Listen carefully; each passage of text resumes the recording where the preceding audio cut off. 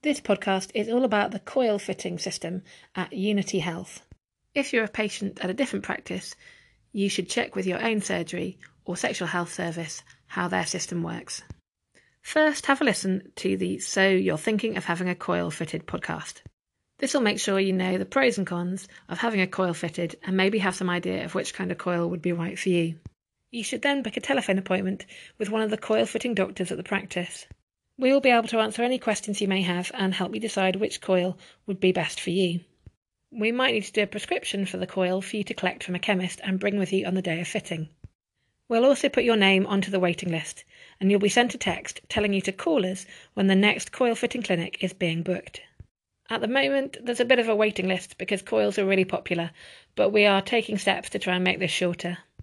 One of the most important things you need to do in preparing to have a coil fitted is to make sure you don't get pregnant while you're waiting. If you're already using contraception, you should continue it until 7 days after the coil is fitted. Sadly, because condoms often fail, they aren't considered good enough protection to keep you safe before a coil fitting. To make sure there's no chance of pregnancy, you shouldn't have sex between the first day of your period and 7 days after the coil is fitted. Strangely, when your period is actually happening, is a great time to fit your coil. We know you shouldn't be pregnant, and the fitting can often be easier.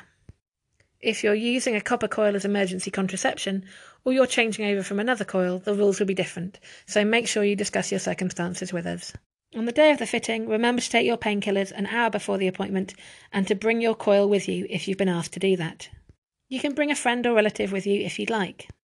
When you get to the surgery, the receptionist will give you a piece of paper which recaps the risks of having a coil fitted. We also ask you to check your blood pressure on the machine in the waiting room and write this down on the top of the form. It's always okay to ask any more questions you have when you get into the fitting room, or even to say that you've changed your mind and don't want the procedure anymore. After the fitting, we'll remind you what you should do if you get any symptoms of infection or perforation, or if you think that your coil might have come out.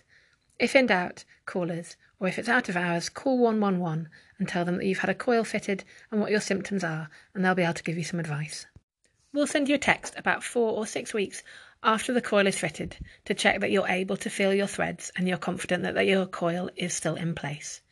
If you're not sure, let us know and we can help you check. If you're not happy with your coil or would like it removed for any reason, again, make a telephone appointment with one of the doctors who fits coils at the surgery. Taking the coil out is actually very straightforward, and if you do decide to do this, it can just be done in a 10-minute appointment and you don't need to wait for a coil clinic. Remember, your fertility could come back as soon as you take the coil out, so make sure you have a plan if you don't want to get pregnant.